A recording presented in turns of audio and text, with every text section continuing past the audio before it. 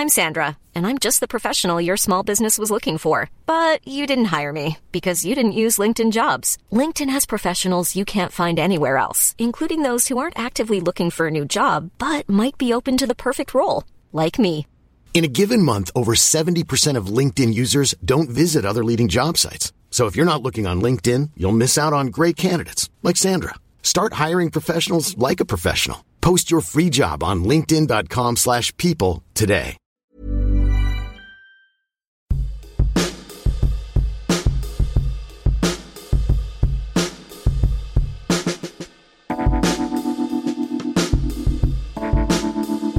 Hello everybody, welcome to Dane Baptiste Questions Everything, a podcast where myself, comedian and writer Dane Baptiste, and my producer friend Howard Cohen, aka The Hizzer, hello, aka H Daddy, and a mix of very special guests pose the questions that need to be asked, and we are talking everything from... You were in Prague this weekend. Oh yeah, I went right? to Prague, yeah. How was that? It's good, yeah. What's the sentiment like towards the British in the Eastern European bloc? Are you referring to something on Instagram that someone put up of me next to a piece of graffiti, which I must apologise to our guest, that incredibly rude sentence which said, fuck all Brits, and then cunt, at the bottom of it. And that was the thing we stood by and had our picture taken as British tourists. Okay, I guess that answers that question. Which is the theme of this podcast. Every question, any question. Every question, which doesn't necessarily have to end. They don't necessarily end that way. No, but it was a good question. Thanks very much. I just wanted to check. So I didn't do that graffiti. It's important. I realised when he posted on Instagram, this could look like we did the graffiti. That wasn't in my line of questioning, Howard. So that's just cast some doubt on that anecdote. I realised my mum might have seen that now, which is slightly worrying. Your mother knows all the things. She does. Good point. I feel like this is an ageist thing. I feel like that we try and spare our parents the profane and what we know about the It's just the C word. I don't mind the F word, but I don't want to say the C word. I don't do any of them with my mum. With my family, we'll wash your mouth out with soap and water, but that's literal. Yeah. So yeah. Oh God. I think I've let an S-bomb drop like 3 times, and even then it wasn't like in her direction. She might have been like poorly under my breath, being like, "I'm so sick of this shit." What was that? Nothing. Yeah. I'm going out. But suffice to say, we ask all the questions. All the questions, irrespective of how awkward they may be. If you enjoy hearing us ask questions and you are currently enjoying the show, please rate and review on Apple Podcasts or iTunes. We would love to hear from you, or get in touch with myself or Howard via our social media. On today's show, our guest is an English TV presenter and actress. She is very well known for her morning talk show, which was broadcast on ITV and Channel 5 for over a decade. Over a decade? A decade! What did you do? This was before modems and everything. Some people were talking and having conversations, guys. But let me continue with the plaudits, because you need to hear about these guys.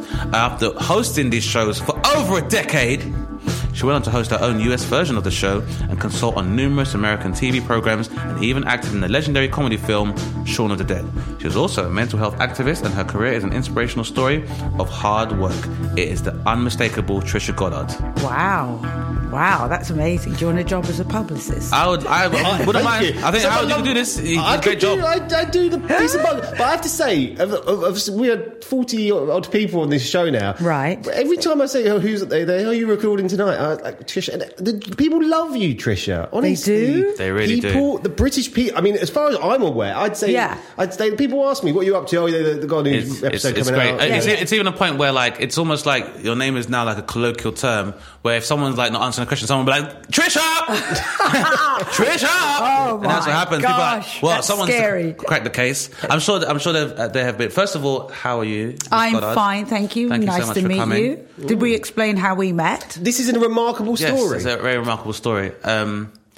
I think, I was just surprised and massively flattered that you'd liked a few of my videos and a few comedy clips, and wanted to take the initiative. I decided to get in touch with Miss Goddard and obviously remind her of the level of esteem that we all have as creatives in the UK. Which was fantastic, and, I was watching your videos on Instagram, and I love them. And I make a point now of reaching out to, I hate that's an American term, but we don't have an equivalent here in England, but reaching out to young people who are up and coming and either mentoring them or just saying, I love what you do and what have you, because I really think that's important. It's always, I guess, one of the biggest part of, I guess, product matrix of most creatives is that some of us become so obsessed with our own fame or our profile that we forget a part of it is how you inspire other people and stuff as well. Oh no, that's always been. I've always been a teacher. And I've seen that. Yeah. And it shows very good industrial aptitude that you're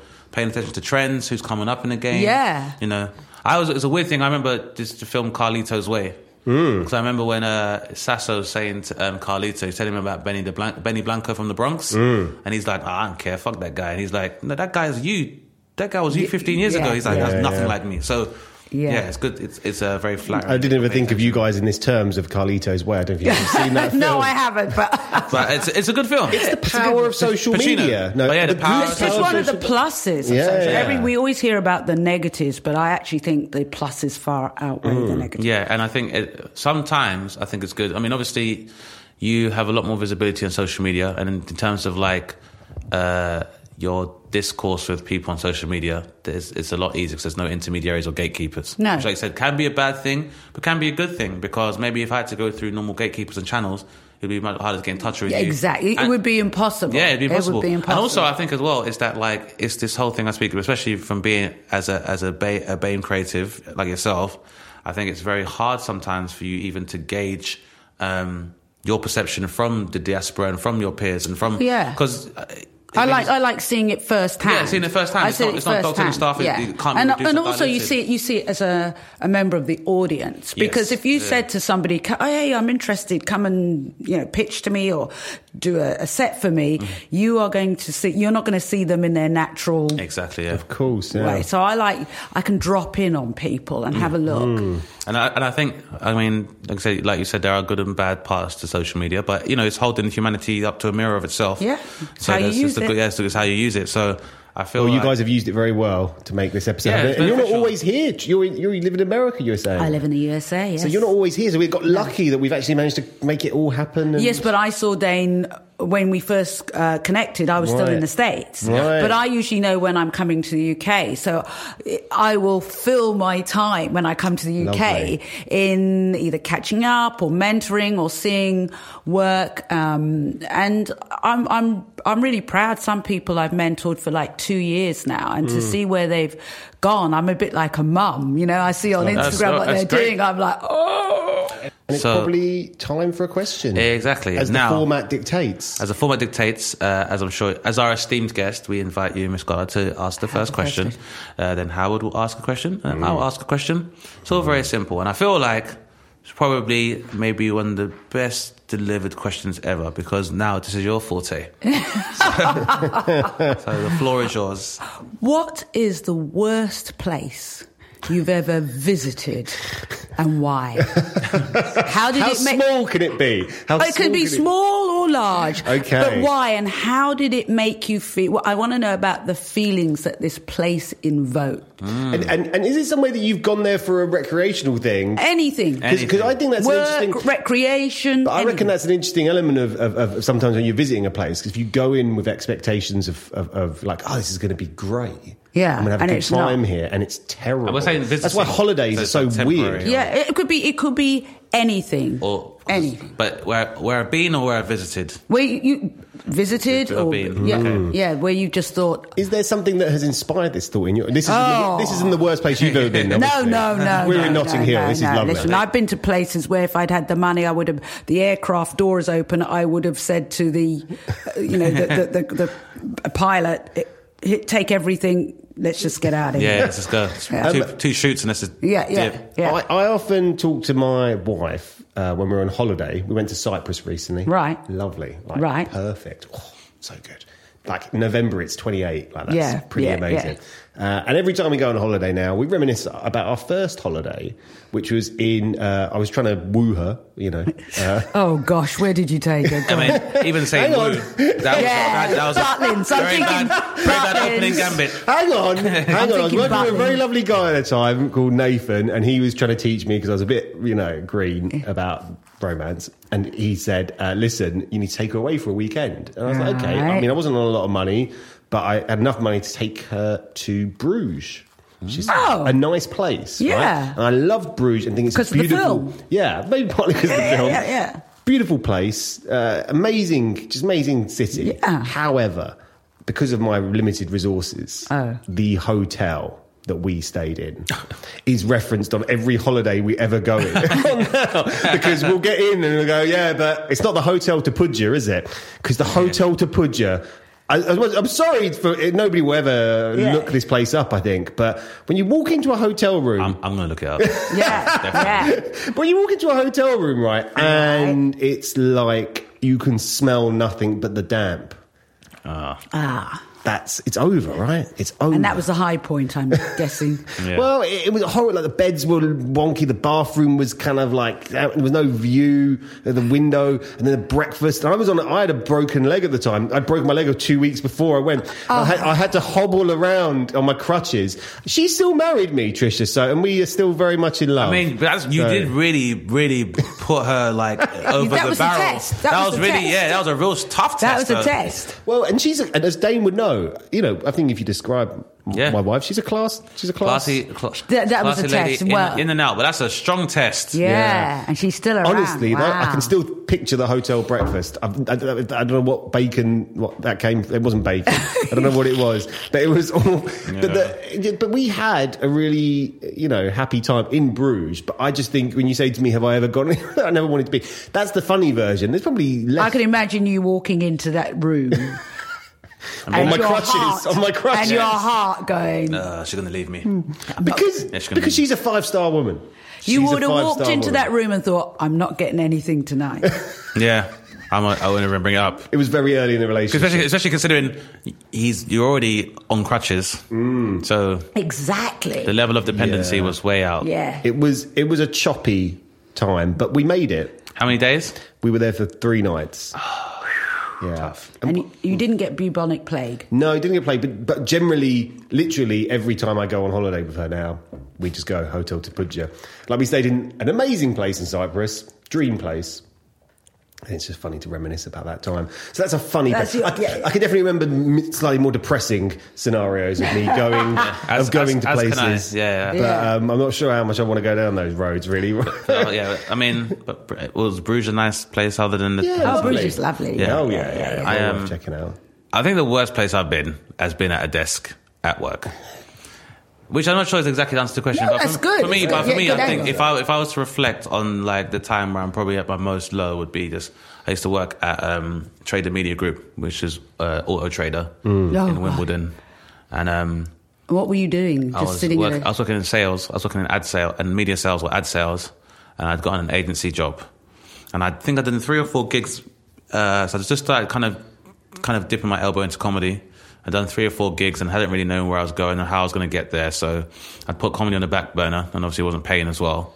And I was like, I'm going to try and apply myself to having a career instead of like flitting between sales jobs. And so I started working as an agency exec, which means I like liaise with like advertising agencies and media buyers and planners. Right.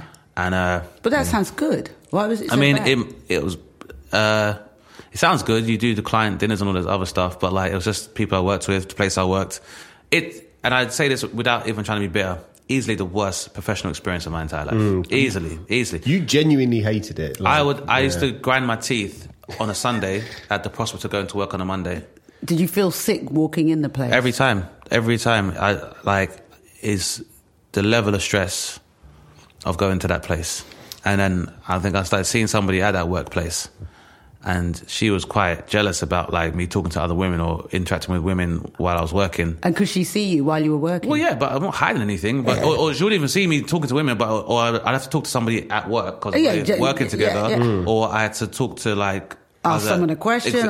Executives as well, because I'm talking to agencies, and the whole thing is you have to schmooze clients. Yeah.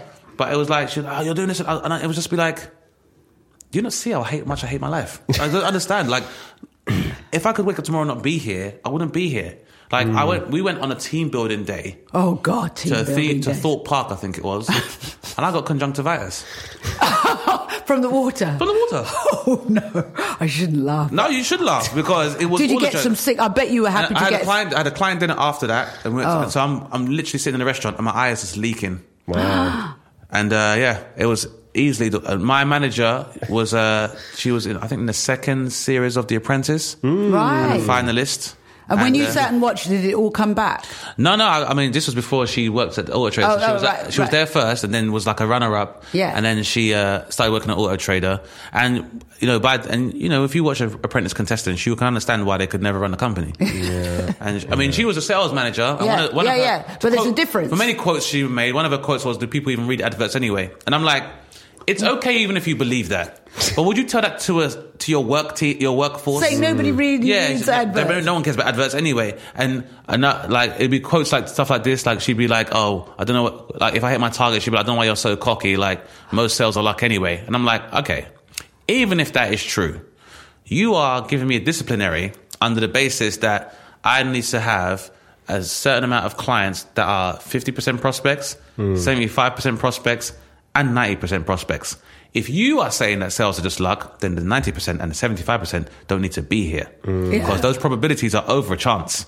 So 90% is way beyond luck. Yeah. The workplace being a terrible place to be is obviously extra awful because you are, there is rely on it. You rely on it, and you've also got that time frame that you have to be clock in and clock out in certain places. I mean, almost every workplace. And the hours must drag by. I mean, my advice to anybody is, if you can't take it anymore, say so. Because no one is prepared to hear that. But also, it will completely destroy who you are every minute you stay there. The day I said, fuck this, I quit, I felt it come off my shoulders. Yeah, of course. And there's no feeling like that. Have you ever done anything like that, Trisha?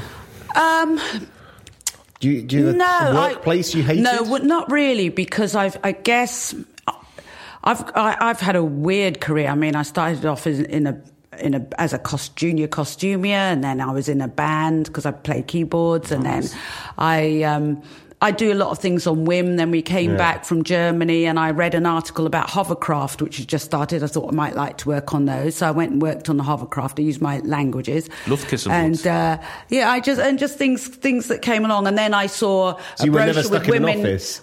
I don't do office. I saw women in veils and I thought, Gulf, and that was Gulf Air. So I went out to the Middle East. I didn't even know where Bahrain was in 1980. We were flying into land. And this tells you how stupid I was. I decided to wear combat trousers, and it was the middle of the Gulf War. There's a interesting volunteer as attitude a faction, there. Hey, don't I look good? And I was looking up where Bahrain was. I loved that for 5 years, but the moment I hated it, I had to go. And from that, I did something stupid. I married somebody, but I ended up in Australia. I've kind of. You never had to sit in an office 9 to do any of that then. No, because the only sort of real, I worked at the BBC canteen for a while when I was back one summer holidays from the band. And this is funny. Okay, so there was a canteen and they were all lovely ladies. They were all salt of the earth. Now, through getting through the 11 plus, I went to one of Britain's poshest girls' schools. My parents had no money, but I was the bursary kid there. They worked 2 jobs each for me to be there on a bursary.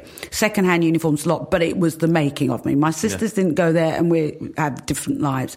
So anyway, in those days, I was frightfully. So my boyfriend's mum ran BBC catering.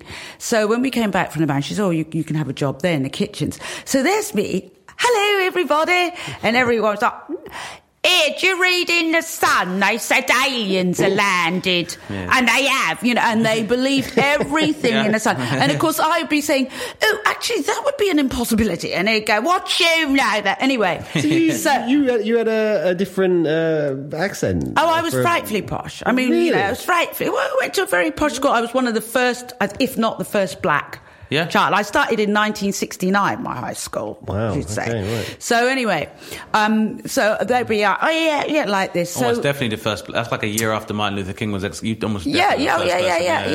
And I was put on a pedestal. My headmistress used to say, "You don't have to go out and play at playtime." She used to ask me to research a subject and then sit down and discuss it. I mean, they decided I was going to go as far. Anyway, so there's me at the BBC at the Beeb. And they said, look, the woman who was the chief cook, was going on holiday. And he wasn't a chef. Canteen. Supervisor. It's now what's that posh hotel at just down from Oxford Circus, beginning with L. The really big, opposite BBC house, that hotel. I've been there. Yeah, I can't remember what it's called. Opposite where radio is. Or something like that. Yes. Oh, yeah, I know you're talking about That's where the BBC Club, that's where we were. Okay. So anyway, they said she was going on holiday. Jean, her name was. And so Olive, my boyfriend's mum, said... And she was very posh. She said, who wants to take over from Jean? Oh, I'm not doing that. Oh, I'm not doing that. So I said, how much? I was just scared. And I said, all right, I'll take over. What you talking about? So at my posh school, we'd had to do domestic science. Right. And contrary to belief, we had to do everything on a budget. I mean, they'd go and pick out the potato peels, and if your potato peels were too thick and you were wasting too much potato, you'd be failed for that class. So they were really strict. So I completely redid the menu. I did the shepherd's pie. I said no. I did a deal with the guy. I ordered in gravy powder instead of just water. Wow. I ordered all. Went down to Billingsgate. I got all this cheap fish because and then they said we're not touching that. So I'll never forget, it was the middle of summer and I was scaling all of these fish because I was going to show them. I was the youngest by far and I was a posh bird. Did all this fish and people were coming to the kitchen and said, oh my God, is Jean on holiday? And they say, don't worry, she'll be back soon, love. Food will be back to normal. No, I was hoping she'd never come back. And I introduced salads, and this is like 1970. 74. Tomato? Yeah, for dinner? Yeah, exactly. I was doing all these lovely salads, because I'd been to Germany with the band and everything, so I was creating, and I slashed the budget, so we were doing it for less. Well, the BBC always love that. Oh, God, they do. But they loved the food, and the numbers went up. Anyway, so Jean came back, and I'll never forget, they said to Jean, while you've been away, we've had a bit of a change now. They got me to write it all down. Said, we've got Patricia to write down what. So she looked at it and she said, oh yeah, all right. And I'm standing there like this, and they went, she said, all right. And she looked at me and she just went, ripped it up. Man, what? And all the other women went, yeah, go on, Jean, show who's boss. And we went back to the same old rubbish. Oh man, and the budget went up, the food went down, and they said to me, it's nothing personal, but you've got to learn your station in life. Yeah, this is true. I was told the same when I first started working, and this is Auto Trader Plus, every office, just people overhearing me speaking, and every single time I heard someone go, did you go to university? And I'd be like, yes. And they'd be like, yeah, but don't forget, I'm still your boss. Yeah, exactly. And I never had the conversation with them. I never referred to my education. But when you have to work in an office, in the service industry especially, people, especially if you're a black person and you even seem more educated than people, then, because we say that like race and class divides more than race in the UK, I would say it's a combination of placism. Yeah. So there's a social chauvinism whereby it's like, you may be posh and stuff, but you're not better than me. Yeah. Whereas most of the time in the UK, where class is concerned, the working class will be happy to concede to someone if they sound more educated. Yes, but exactly. When you're a black person, you're supposed to be predisposed to be working class, so that's why they'll be like, don't forget your station, I'm your boss, don't you forget that. It's like, I don't care about this degree or this job, this place could set on fire and I wouldn't even blink on the way out. Yeah. So it's all that jumped up thing. It's funny because I remember the first time our school we went on the school cruise, and we took a flight to Venice, and I only knew my family, who were my half sisters had a white dad, so they were lighter than my kids are now. And my mum was slightly lighter than me. That was it. That was the knowledge. We were in Virginia Water in Surrey. That was it. Diversity was our family.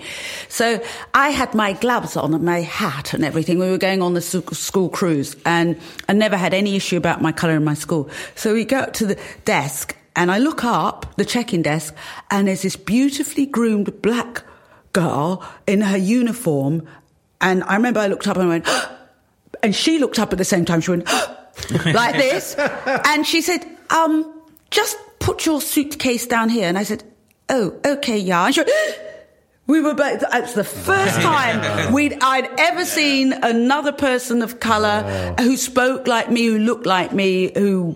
And that we were, and same for her. Yeah, I can identify. It's a big difference. But it's like even I say people, you don't realise how much it does for a black child to see another one on a billboard. It makes a very, very, very big difference. Or a magazine. But that office was the worst. And it was just I was going to ask what your worst place was, Trisha. I mean, the worst place has got to be. I was looking into buying a property for investment for pension or what have you. Right. And a friend said,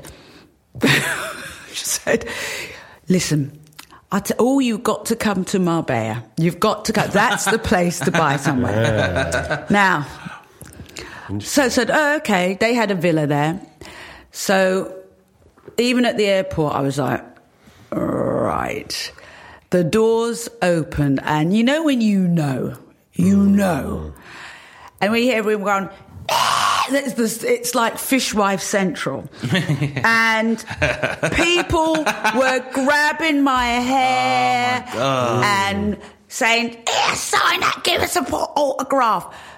I kid you not, I'd be with my kids who would have been about, 5 and 9 or 10 then. Right. And people go, hey, you're off the deli. Do you want to buy some Coke? I don't even go outside. This is the airport. Oh, my God. And my husband said, and she said, oh, no, that's nicer when you get to Porto Banús. No. And honestly, it's so nice. You go to the cafes along Porto Banús, and it's like every soapy star in the world there, every pap there, this is no good. It was, and people like my younger daughter had afro hair, and the highlight was when we went to a market. And she screamed, and some guy had said, feel this, and had his hand in her hair. And at that point, I completely lost it. And of course, the story in the press was what a nasty, angry bitch I was. Oh, God. So that whole, and the weather was horrible, and we couldn't go anywhere without somebody. I was reading stuff, rubbish about everything. It was Wow. And this was a while. This is a while ago. Yeah. And I ended up buying a place in Cannes in the south of France. I think you're either a Spain person or a France person. And you think you're a I am definitely Francais all day. Francais all day. Interesting. Very 3 different work, hotel, whole place. What a question! Yeah, that's an epic question. One of the best ones we've had for a long time, I'd say.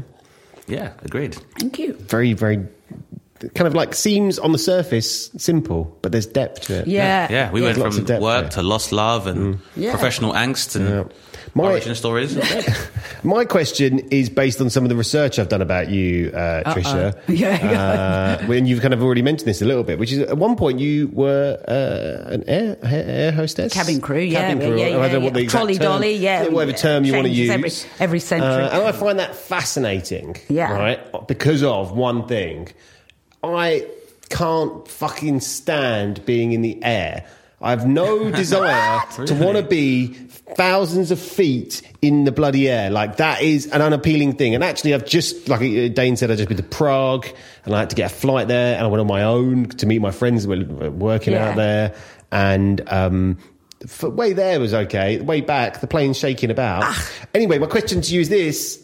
Did you ever fear for your life? Were you ever scared up there? Or talk to me about the fear of flying. Well, I was in a crash landing. Oh, my God. Really? Yeah. This isn't going to help me at all. I was looking for reassurance. But I'm still here. You're still here. Okay, any landing you can walk away from, Howard, that's what they say. Talk me through it. Talk me through it. How long did you do it for? You did it a while. 5 years. I loved it. I loved it. Because I could travel. It was in the Middle East. They look happy, the people working on planes. Well, also, that was in the days when there was a lot of money in the Middle East. Earned a hell of a salary, tax-free. Wow. We stayed in 5-star hotels. I did some of the royal flights when we would they'd clear out a floor on the Dorchester. You know, I mean, those were the days. So anyway, this particular flight, we were flying to, I shouldn't laugh, I wasn't at the time, we flew to Bombay. We'd stayed overnight in Bombay, and we were coming out of Bombay, or it's Mumbai now, but in those days it was Bombay. So I was in the first class galley cooking breakfast. We weren't meant to cook it until after takeoff, but we never bothered about that. Only had 1 or 2 passengers. So I cooked the breakfast like this. And by cooking, do you mean put it in the little... You slot it in. Yeah. It's kind of prepared, but you have to cook it. So I always used to say to the engineer, we good to go? He said, yes, I won't do the accent. Back in the days, we used to do the accent, but I'll only do the accent with one word, because that one word will stay in my mind forever. So anyway, one word. So anyway, he said, yeah, everything's good to go. I'm just, going to see the cat. I said, fine, cook the breakfast. So we take off, and we'd be like, we've been out the night before, we strap in. So what are you doing? You talk to each other on the jump seat. And then we hear the undercarriage come up. You used to hear it in your sleep, literally. Ooh, it's not. It kept trying to come up, and we went, "Oh, hello." So the captain said, "Ladies and gentlemen, I'm terribly sorry. We seem to have a problem with the undercarriage. We are going to fly back to Mumbai." I was like, rats, I've already cooked the breakfast. So we go around, we just do a normal landing, on the ground again. We're like, this breakfast. And then the engineer comes on, and I said, is it okay this time? He said, yes, just a minor problem. Yeah, I said, fine, cook the breakfast again. The eggs are starting to go slightly green. So fine. So we sit in the jump seat. Here we go again, take off, like this. We can hear the undercarriage come up again. So we land again. Wow. And the same thing happens again. So this guy, and I'm going to use the only time I'm going to do an Indian accent, engineer, I said, I've cooked this flipping breakfast twice. Are you sure we're okay now? And he said, and I'll hear this phrase for the rest of my life, don't worry, everything is tickety-boo. I want you to remember. How would you like to look 5 years younger? In a clinical study, people that had volume added with Juvederm Voluma XC in the cheeks perceived themselves as looking 5 years younger at 6 months after treatment. Look younger, feel like you. Add volume for lift and contour in the cheeks with Juvederm Voluma XC. Reverse signs of aging by adding volume to smooth laugh lines with Juvederm Volure XC. For important safety information and to find a licensed specialist, visit Juvederm.com. That's JUVEDERM.com. Not for people with severe allergic reactions, allergies to lidocaine, or the proteins used in Juvederm. Common side effects include injection site redness, swelling, pain, tenderness, firmness, lumps, bumps, bruising, discoloration, or itching. There's a risk of unintentional injection into a blood vessel, which can cause vision abnormalities, blindness, stroke, temporary scabs, or scarring. Talk to a licensed specialist to find out if it's right for you. Burrow is a furniture company known for timeless design and thoughtful construction, and free shipping, and that extends to their outdoor collection. Their outdoor furniture is built to withstand the elements, featuring rust-proof stainless steel hardware, weather-ready teak, and quick-dry foam cushions. For Memorial Day, get 15% off your Burrow purchase at burrow.com/ACAST and up to 25% off outdoor. That's up to 25% off outdoor furniture at burrow.com/ACAST. Remember that. You need to remember those words. Yeah. Wow. Thumbs up, everything is tickety-boo. Because that's a very specific English idiom. Yeah, tickety-boo. Tickety-boo, he said. Right, so I cooked the breakfast the third time. By this time, it's looking like yuck. Like economy breakfast. Like economy. It's looking like a sub-economy breakfast. Yeah. Put some foot in that shit. Like this, and we're like, oh my God. Then, suddenly, bang! And you think you're so well in your jump seat like this. We're thrown off like this. And we're like, shit.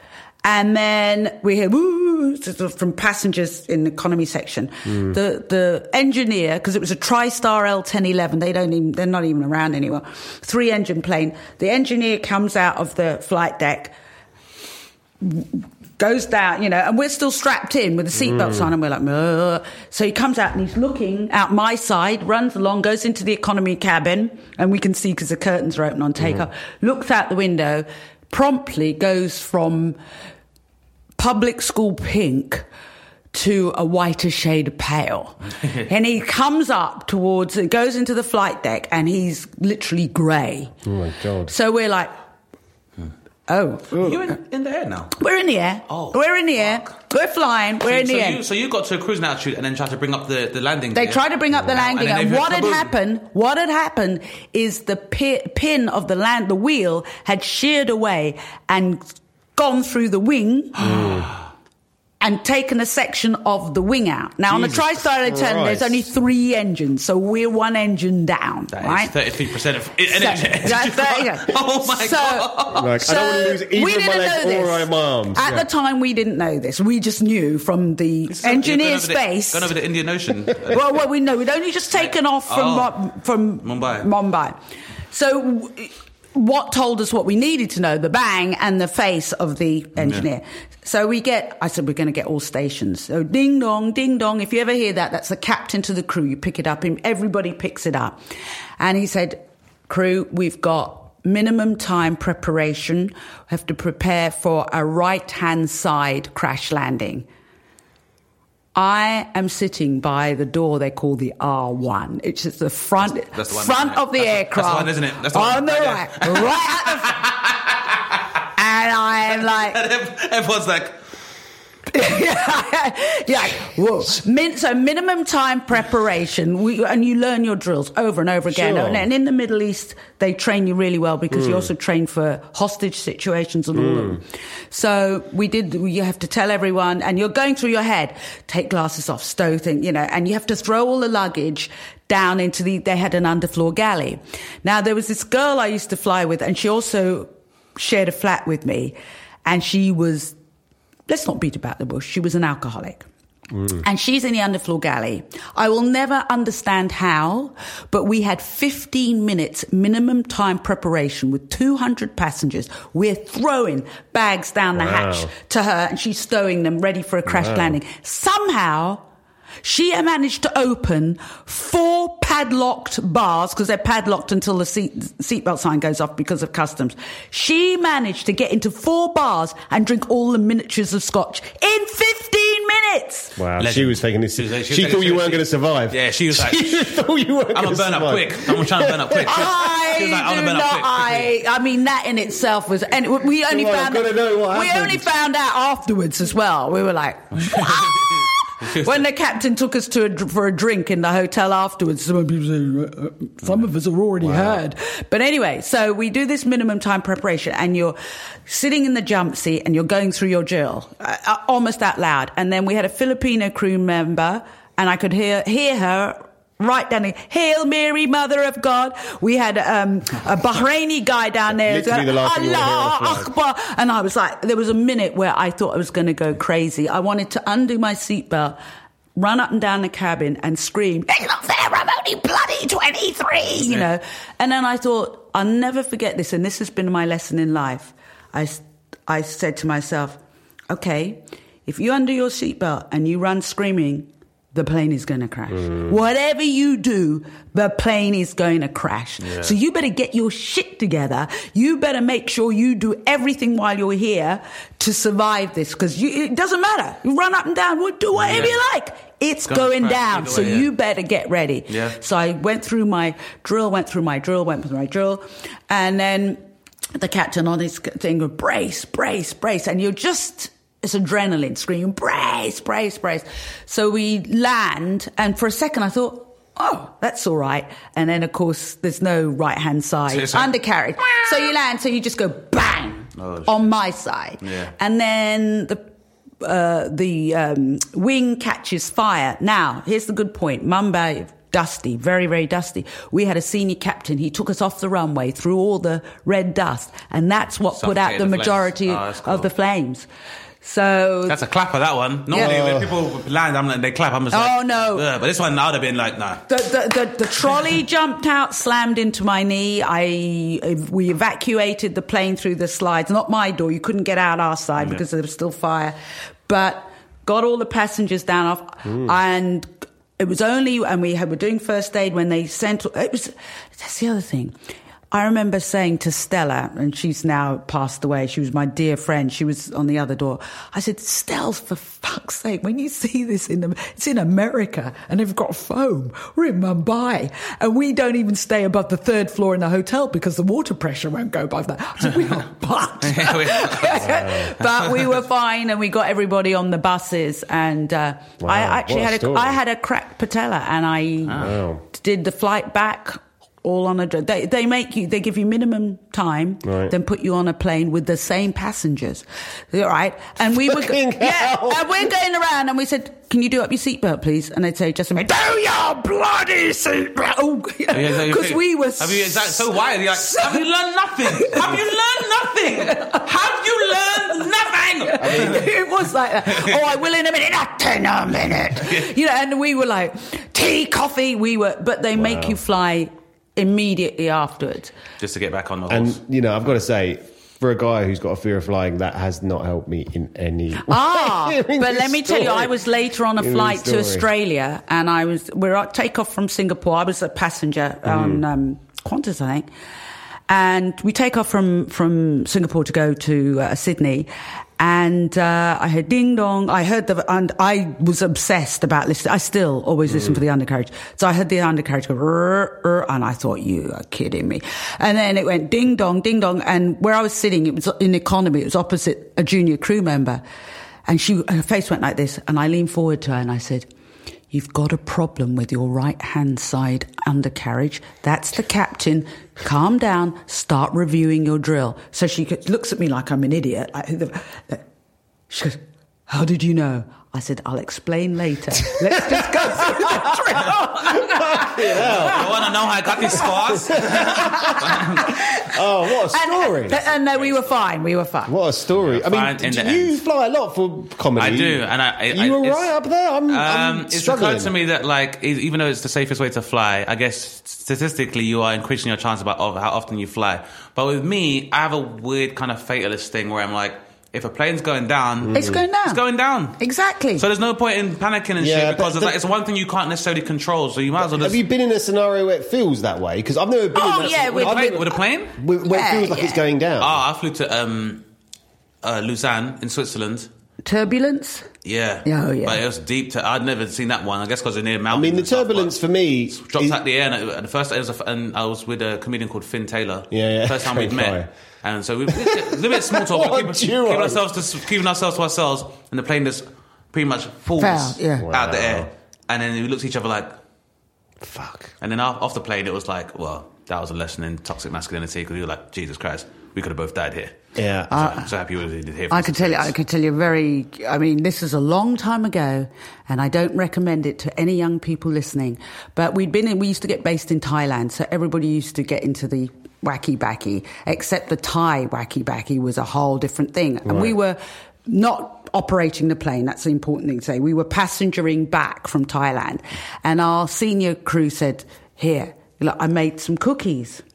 So we're all eating the cookies, and we're like, "What the whoa?" And I don't know what this stuff was laced with. Then we hit turbulence. Now I'm in the loo. I'm in the loo. Please stop. I'm in the loo, and the seatbelt sign comes on, and I think, right, I've got to go back to my seat. I basically inched my way back on my stomach because and I was off my face. Wall Street style. And I grabbed onto my seat like this to pull myself up, and my fellow crew member was also off her face screamed, "Ah!"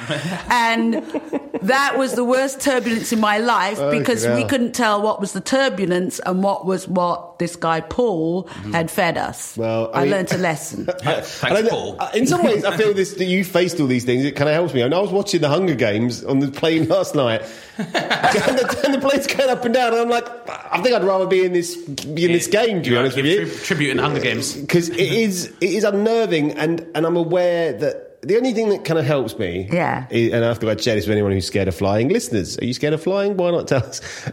Is my brother told me that there is a stat that there is, at any one time in the day, 1 million people in the air. Listen, you're more likely to come. Am I going to be the one pussy? No. Am I going to be the one who's shitting himself? But you're more likely to come to grief in a car. Yeah. Way more likely. Yeah. Way. But I'm on the ground now. I'm used to being on the ground. As well with turbulence. If cabin crew's still walking during turbulence... Yeah, it ain't that bad. But, I mean, the thing is, no, I'm used to being on the ground now. So. Yeah, but also we have to say as well, but to be fair, like, I think a friend of mine who studied like aviation was like, trust me, wherever you think you're feeling or seeing from where the passengers sit, being in the cockpit and seeing what turbulence looks like. I have. Oh, yeah. Yeah. I've sat in. It looks very different when you see like storm clouds and actual storm clouds and stuff and navigating through that. But it's fun. I mean, these days, I like flying. I really like flying. I do. I dated a pilot for a while, and you know. I'm kind of pleased that I got that out. I mean, I knew you'd have something to say about your career. I knew you'd have something. I'm glad I asked that. I'm just a kid. I'm sure Dane's question, which we're going to move over to now, will probably talk about something different in your career. It's a lot more calming. But no, I guess my question is basically, obviously, we have discussed your plaudits at the introduction. But I'm sure, as you've noticed, with the explosion or in the advent of social media and digital media in general, the art of conversation has evolved significantly, and it seems to be a big part of online content in general. Right. Because like when you have the podcast, for example, you know, you have Jada Pinkett doing the Red Table Talk, and then you see like, you know, evolutions of other formats like The View, or like Loose Women. Yeah. So I was part of the team that was created Loose Women, as it was back which in the makes day. sense. Yeah. So with that in mind, my question is, where do you see so far as media, the art of conversation going? You know, in terms of like, you know, obviously yourself still working and Oprah and the like, but you know, in terms of people like David Letterman now being on Netflix and stuff as well. Yeah, I think I think it's great. I think the big network's a bit like a dinosaur in a lift, you know, trying to turn 360 degrees and not push the wrong button on the floor. They take too long to put things together. They're unwieldy, and there's a particular, we're talking about class and demographics. There's a particular class and demographic that is tied to the mainstream television stations in this country. So the different voices and the different approaches that are coming through social media, it's making it accessible to all the people that the class barriers, if you like, kept out. Yes. Or you know, if you don't have to get the other side of the velvet rope. And I think we started seeing it first in music. When you think back, the Justin Biebers and people like that, they were that first lot of kids who came up who didn't have to, you know, sign up with a record company first. They started doing their own songs their own way, and that's really thrown a bomb into the music world. I think there's so many young people. It's a really long while for them to recover, but I guess they've done that with streaming. But even then, it's like other still than streaming, it's very different. It's still as far as record labels and deals.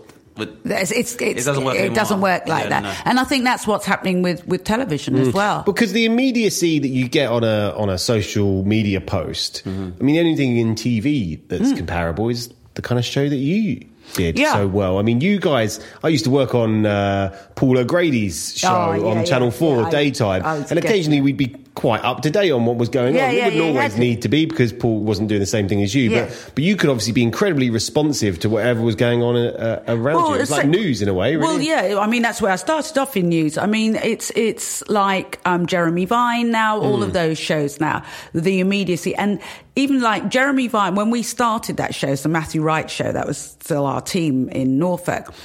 We were the first to have somebody there who was it was a live show, taking questions from emails, texts, tweets, everything like that. Yeah. And now that's commonplace. It has to be. If you don't even include that, then you can't even call it a conversation. That's a really good point. But that was a kind of, it's a kind of niche of telly that in some ways won't date in the sense that if you want a live conversation, right? Do you see what I mean? But it doesn't need to be television anymore because you've got YouTube channels. But it's something that isn't out of date on television. The conversation, you could do that online and it would still work just as well. But on, you've got. Well, that's what Jamelia did. So we were speaking to Jamelia on the podcast, and where she'd felt frustrated that it's a very rigid demographic that's very limited by inertia. Couldn't understand when she talk about stuff which are intersectional feminist issues or issues that affect black and brown women, but it couldn't. So she just did it. Now she has her own show, and it's huge. But here's the thing that I do and I don't get. Here's the thing I do and I don't get. Talking about Jamelia, I can think of so many other people. Their movement and their real figures, not. Yeah. They've got 1.5 million followers and they get like 50 likes a post. I mean, you can see real engagement. Yeah. I'm thinking, where the hell? Let's do it from a completely commercial, because everything's commercial driven. Where are the TV executives? Where are the people who don't say, bloody hell, look at this, we've got to be able to... I mean, let's talk pure exploitation. I don't get this intersectional feminism, but it's doing hella numbers. Let's do it. They're so slow on the uptake. I mean, and then by the time they're slow, and then they still keep it quite limited in terms of, like, so with comedy, for example... Yeah, the black comedy, like that guy who's the Real Comedy Jam, which is how I saw you. Well, exactly, yeah. There's so many, half an hour... 200,000. Where is that? Somebody says, oh, I don't get it, but black comedy clearly has a really fast, loyal engagement. You could look at the top 10 earners in the world, and they will not represent the people that are the gatekeepers or decision makers at the BBC. No. Most of the top 10 earning comedians in the world. Let's say I'll say that now. Even ITV. No, there is no white Anglo-Saxon Protestant that's probably in the top 10 of earners according to Forbes. Not saying there's no white people. You got like Kevin Hart's and your Chris Rocks and Dave Chappelle's, and then you'd have like Amy Schumer and Jon Stewart, Jerry Seinfeld. So none of these people come from groups which, like, the ITV2 and stuff is trying to cater to. But very clearly, I spoke to a BBC Three executive, like the controller for BBC Three at the time, told my manager he don't want to use Mickey Flanagan because he don't get his stuff. He's doing arenas. He doesn't even have to do television. He's like Mickey Flanagan is doing the O2. People are going mental. But some people, although say, "Why would I want to come to you? Because I'm making more money and I've got more reach without you." But the reason that's happening is because, and I'm looking more at the commercial networks because they are driven by who advertisers can sell to. I mean, one of the frustrations I've got, like one of the biggest demographics in untapped demographics, they're just waking up to it, are women 50 plus, because our kids have gone, we've made some money, and we're sitting around basically waiting to spend something on it. They're the highest spending bracket. Where are they represented? Some idiot thinks bunging on a repeat of Poirot will keep the oldest. Women over 50... Midsummer Murders. Yeah, but women over 50 are not like women over 50 in the 1950s. Yeah, exactly. They're active. I mean, December 23rd, I'm 62. And... Jesus Christ. That's ridiculous, madam. That's insane. We're going to stop this podcast right now and just let you know. Just come back. Trisha Goddard. 62. I'm genuinely stunned by Here's that. what happened, Howard. You saw what happened. Miss Goddard here was like, I'll provide my own tea bag. What's in the tea bag? That's what I want to know. What is in the tea? Chamomile. We need to start filming that moment. See, there you go. I could sell chamomile tea. There you go. There's a missed out market elixir of there. youth. There's a but that's what I'm saying. Women our age now, and I engage online with a lot of other women. There's Funking After 50. There's all these different websites, and they've got a massive following. Yeah. Now I'm thinking in television, and they're not like. If you ask any of the people, they'd say, oh, what do we do? Do we do knitting, crochet, and anything? There's one woman called Train with Jo on Instagram. If you ever get a chance to look at her, she's 70-something years old. She was massively overweight and diabetic. She is ripped. She's pushing weight and she's completely but she's funny. She goes to this place called a jungle gym in Mexico and works out with rocks and things like that. There's so much great talent. There is. And people are like cutting out the middleman and pointing it out there. But that's what I mean. Really, if you were still working in mainstream media, you could very easily all you'd have to do is just curate and see what you see on the internet. Because by the same token, you're saying how underserved like over 50 women are, which I totally agree with. I always say it's like, how is no executive anyone is helping me find a way to target which would be upwardly mobile, like older men who are like mid to late 30s, who are like maybe paying mortgages or rent, have children, and it's an important demographic. But it's like if you're a young black man, once you turn like 30 plus, it's like your football, like you age out, and it's like nothing caters to you whatsoever. And it's like there are other leanings and other preoccupations that a black Britain will have other than church. But it's like, but if you've got nobody there. Yeah. Who can have that conversation? I think there's lots of pockets. There's I say young, upwardly mobile. There's most of the money. If you look at the entrepreneurs, they tend to be a lot of black and black men and women, 35 plus. Yeah, nothing there for them. But but for me, and it's like you argue somewhere like Nigeria. Nigerians now form the largest. Amount of the African diaspora in the UK. Nothing. That's an up-and-coming economy that you can be bridging the gap between. And, there's a BBC Africa. But how? So there's a BBC Africa. No, but you don't I know, but at the same time, there's nothing they're making. And then it's like you're watching musical artists from the continent who are now very successful. And they're selling out again. Yeah. And again, it's like the BBC, something like the BBC. Like other companies, I mean, we can all like lament them, but they are... The British company that are incentivized financially by our tax money, and they're still not providing a way of serving. Because it's such a narrow number of people running it. One of the things this will make you laugh. One of the ideas, I did a very successful series in the States about race. I DNA tested a white supremacist, and of course, I remember Chester Koppel, right? Yeah, Chester something. No, hang on, Craig something. Craig, yeah, and. Yeah, he was hardcore. It came out that he was black. Now, he was, on a serious note, he'd taken over a town and he was trying to run out the one black person because he wanted to turn it into a white supremacist place. An ethno state of sorts, yeah. And he came on our show and I said to him, why are you talking to me then? He said, because, and a lot of these people shows their education. He said, because I had an English accent, I wasn't really black. Because they associate... Brilliant statement. They associate a British accent with white. Wow. Yeah. Gina Yushir tells a fantastic joke about that. Yeah. And so anyway, we DNA tested him. Of course, it came out that he had black... like 40% of most working class white Americans. Yeah. And we dismantled, the armed forces, the police, everyone had been there trying to dismantle this right-wing cell. I did it with...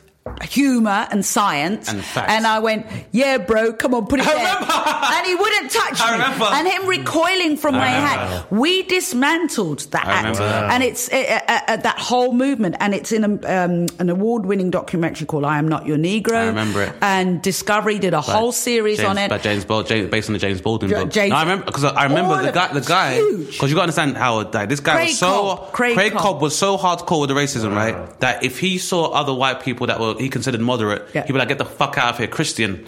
Because he was so rooted in... And he had guns and everything. Stuff, but he was so rooted in it, is that like, he doesn't even consider himself to be like a Christian, because as far as he's concerned, the indigenous religion of the white man is like Norse mythology, like Celtic. Wow. When you see people be like, "You're a monster," he'd be like, "Fuck out of here, you Christian!" Wow, he's gone all the way. He's been in jail for a long time. He completely fell apart. But I did a whole series of people with white people whose daughters or sons had married someone black people whose daughter had married someone white, interracial, and the amount of racism. And I did a whole series called Race Around America within the talk show thing. I've brought it here, and I said, I think this would be a really good idea to do here. We assume we know what racism looks like, but you can mix human interest with really looking at racism, and you can do race around the world. Each country, I've lived in, dual nationality, Australia. Whoa. You want to talk of racism there? Wow! Told you. Very racist. It's still 1982 in Australia. Well, I was the first person ever black person on Australian television in 1988, the year of the Indigenous person. And somebody said to me in an interview, "Well, it's the year of Indigenous people. It's the year of Indigenous people. Shouldn't the first black person on Australian television be black?" I said, "Well, you tell me. Exactly. You're Australian. You've been working here all this time. Where are your Indigenous people who are work experience?" Here's a better question. Do you remember 10 years ago when they couldn't even vote? So maybe you should worry about it. I would have thought the Indigenous people should have been able to vote if you had a nation. Don't even get me started. But you know what I'm saying? You could do a series on race around the world. It would sell around the world. And they're like, is that really an issue anymore, though? Yeah, that is the level of detachment you're dealing with in this country, which is why I say in terms of because they won't allow for the conversation. They don't see racism. You don't see racism. Oh, they see it. If you live it, you see it on paper. But if you live in, there's a joke that the people who make the biggest decisions about television live in a square mile around Kensington. Yeah. So if you live and you only associate with your clique, you can choose what you do and don't see. Yeah.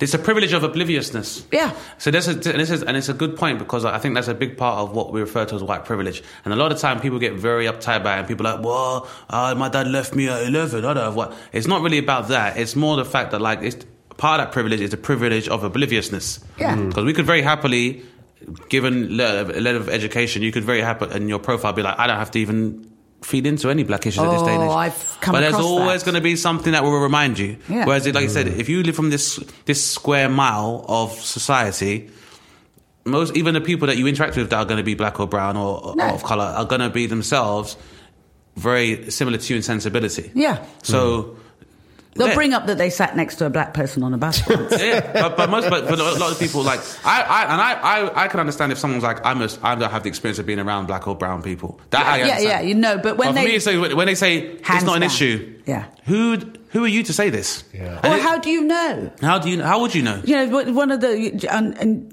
that is such a good point. With BBC, the BBC asked me to do a look at magazines when there were no black people in magazines. And I went to one magazine headquarter of a very big women's magazine. I walked on the floor, and it's what I call, which maybe I'm feeling, driven snow. They were all blonde, all women.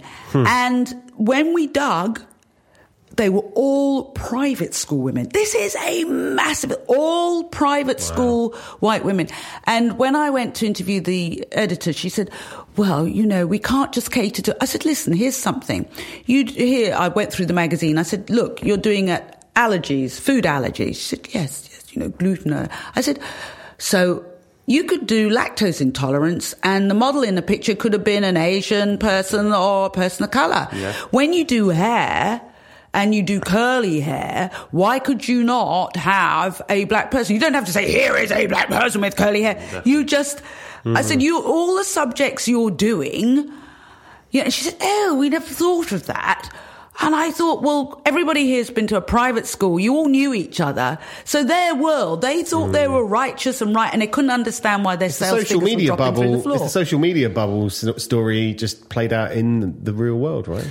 Well, I mean, you see... keep talking to the same people. If you think about the kind of acts musically that would have been promoted by mainstream media and record labels and who they suggested that people liked, compared to the aesthetic of, your rap, your pop stars now, had it been left up to these guys, there'd be no Stormzy. But now, because you can circumvent that, you can't argue with the metrics.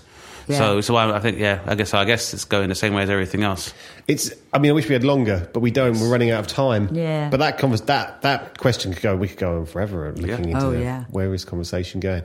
God, it's been a good one, Dane. Can we just say 62? 62! Well, I'm not 62. That's outrageous. December 23rd. I've got, 3 weeks. Jesus. You can have I've been 61. You have them, but apparently weeks where you're from take years. That is I'll just insane. be a puddle of dust when I'm 62. How old are you?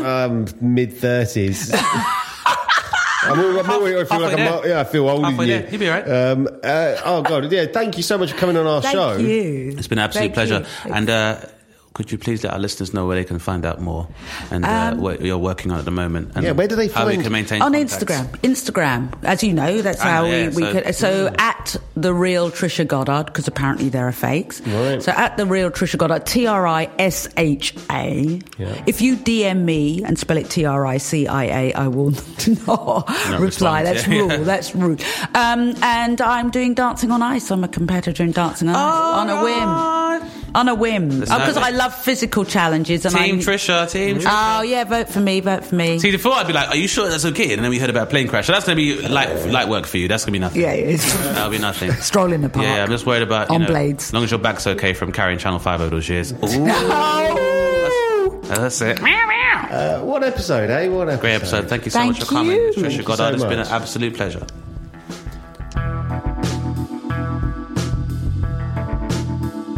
You've been listening to Dane Baptiste Questions Everything, hosted by Dane Baptiste.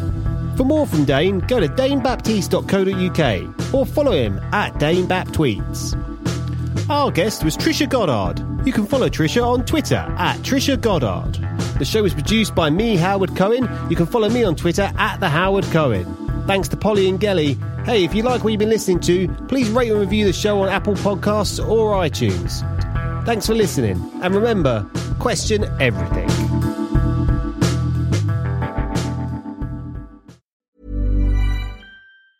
Even when we're on a budget, we still deserve nice things.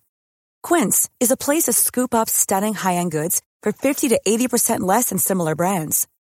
They have buttery soft cashmere sweaters starting at $50, luxurious Italian leather bags, and so much more. Plus, Quince only works with factories that use safe, ethical, and responsible manufacturing. Get the high-end goods you'll love without the high price tag with Quince. Go to quince.com/style for free shipping and 365-day returns.